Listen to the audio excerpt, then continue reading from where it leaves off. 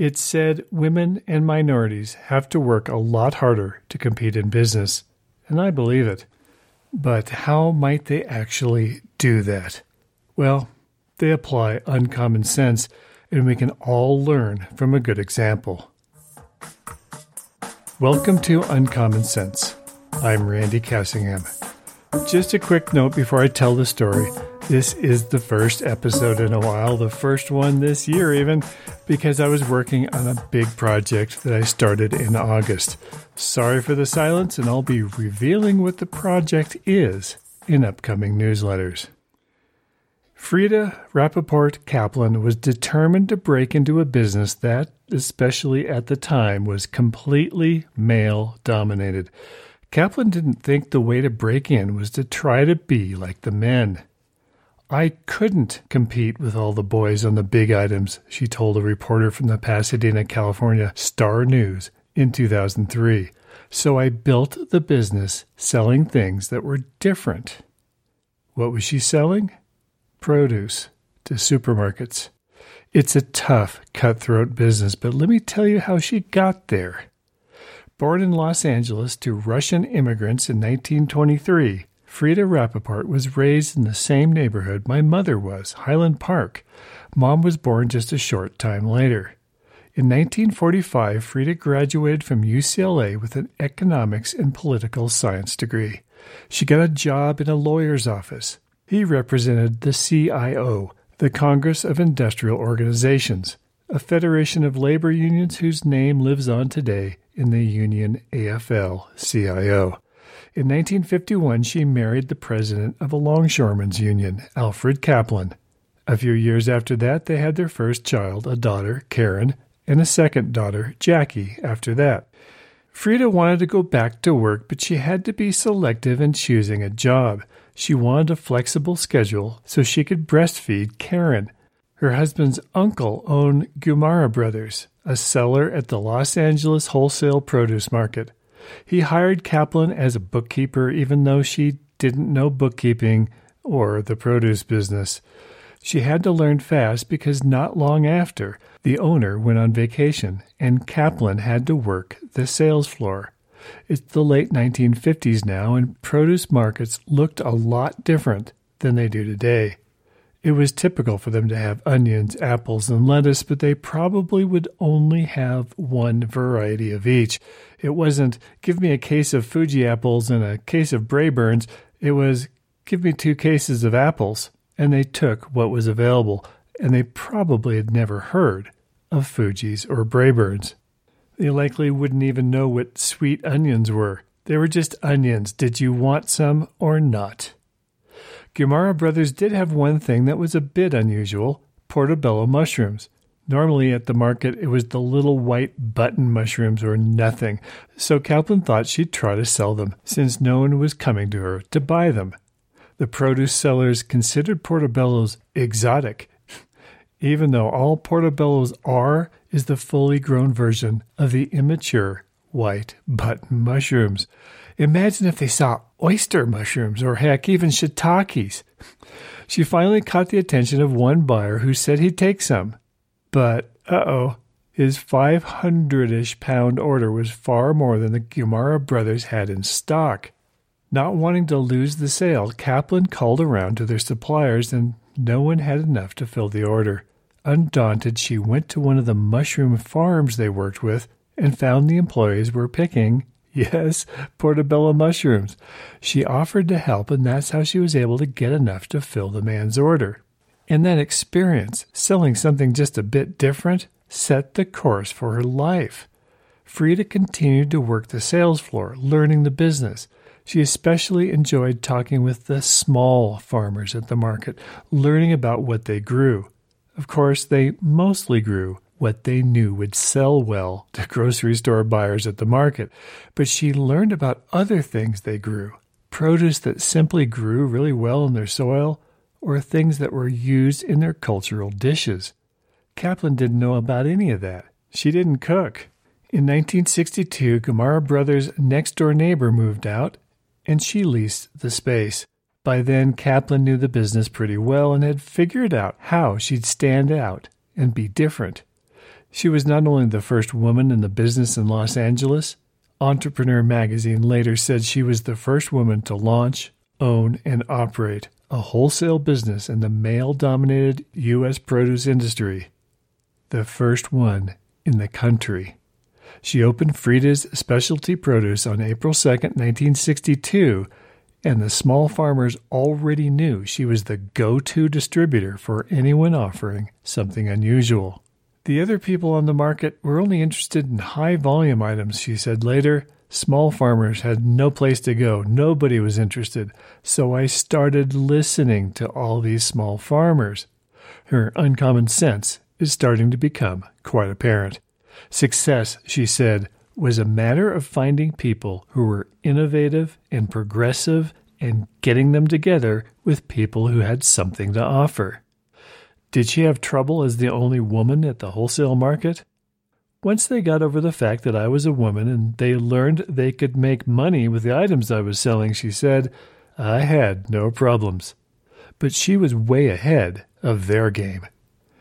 We were a meat and potato society in the 1960s, says Ben Faber, a University of California Cooperative Extension farm advisor and an expert on specialty crops. Who the hell had heard of jicama or spaghetti squash? Frida was able to tap into aspirations that people had after the Second World War, he said, something new and different other than mac and cheese. Early on in Frida's business, a buyer from Safeway heard that Frida's Produce was the place to go for unusual items, and he had an unusual request. He had recently been to New Zealand and found a fruit there he really liked. He asked, can she get him Chinese gooseberries? She had never heard of them, but she kept her eyes open, and sure enough, a broker walked through the wholesale market later with a box, and she was the only one who wanted them. But they sure looked unappetizing. Someone asked her one day, so what does that Chinese gooseberry look like, remembers her daughter, Karen. And she said, horse turds. Kaplan knew it would be tough to sell Chinese horse turds, so she decided to come up with a new name. The Safeway buyer had discovered them in New Zealand. New Zealanders have been known by an affectionate nickname since World War I after their native bird, the kiwi. Kaplan renamed the gooseberries kiwi fruit, and they started selling. It was the first commercial fruit being introduced to the United States since the banana in the 1880s, said the Washington Post in a 2019 profile. It was far from an overnight success story, Frida said. It took about 18 years before kiwi were easy to find in just about every produce section of American supermarkets. But persistence is another trait of uncommon sense. Her introduction of new varieties didn't stop with kiwi fruit. You can thank Frida for popularizing mushrooms beyond the plain white button variety, including shiitakes and mangoes, passion fruit and star fruit, blood oranges. Most wholesalers had carrots. She had baby carrots. Everyone had peas. She had sugar snap peas. For every bell pepper, she had shishitos and habaneros. Everyone had onions. She had shallots. During the summer, when other sellers offered watermelons, she introduced the world to seedless watermelons. If a wholesaler had pears, she had dragon fruit. If they had potatoes, she had jicama. You get the idea. Our problem in introducing new vegetables has never been the consumer, she said in the late 70s. It's only been with the retailer who is afraid to try anything new. Frida had a fondness for the color purple, so she was gleeful to also introduce purple potatoes and purple sweet potatoes to the market. Maybe by then the retailers weren't so afraid. Frida endeared herself to the produce industry at large by telling a story with each item, and that has become their company's trademark, said North Carolina produce merchandiser Richard McKellogg. Shoppers are maneuvering the aisles with hundreds of choices, he continued. Frida's tells the story and provides the information to retailers with a level of detail and knowledge that I could never personally keep up with myself.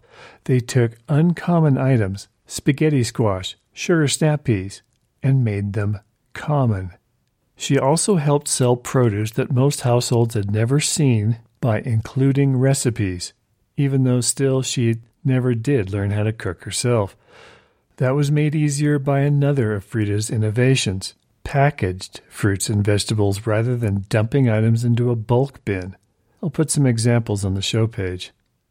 I grew up in Southern California, and there's one bit of produce I knew that we often didn't find in grocery stores. My dad, who was born in New Mexico, liked Mexican food, and now and then he'd take the family to Rusty's Hacienda in North Hollywood.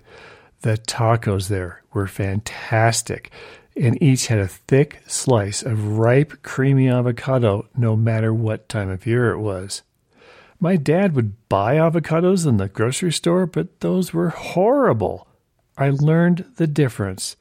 Those were so-called Florida avocados, Fuertes, which was the only variety most stores had for years. But a guy in Southern California named Rudolph Haas had a single tree that grew a different variety of avocado that no one had ever seen or tasted before. That was the rich and creamy variety that Rusty's used. In 1935, Haas got the first ever U.S. patent on a tree, and every one of the millions of trees that grow Haas avocados today, now the leading variety, are descendants of that very first one Haas grew. And so, I sold the first pallet of Haas avocados, Frida told the Orange County Register, which eventually relegated the flavorless, hard, watery Fuerte to the obscurity it deserved. Still, I had to laugh that even those were called exotic by the grocers of the day. I was also amused to learn that one of Frida's customers was another Los Angeles business, Desilu Studios. They needed weird, even alien-looking fruits for a TV show they were making, Star Trek, and later Paramount for Star Trek's Deep Space Nine. There have always been exotic food items, Kaplan said after 10 years in the business. We just showcased them, dressed them up, and sold them. And here's a telling quote from the same time. You gotta hand it to her, somebody told a reporter in 1972.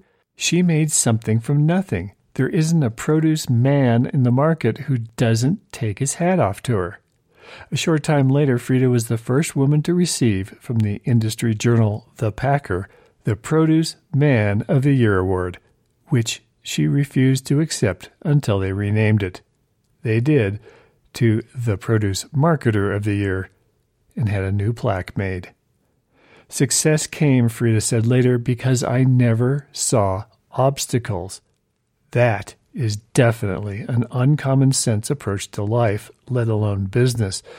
Throughout her career, she was responsible for introducing more than 200 fruits and vegetables to American supermarkets.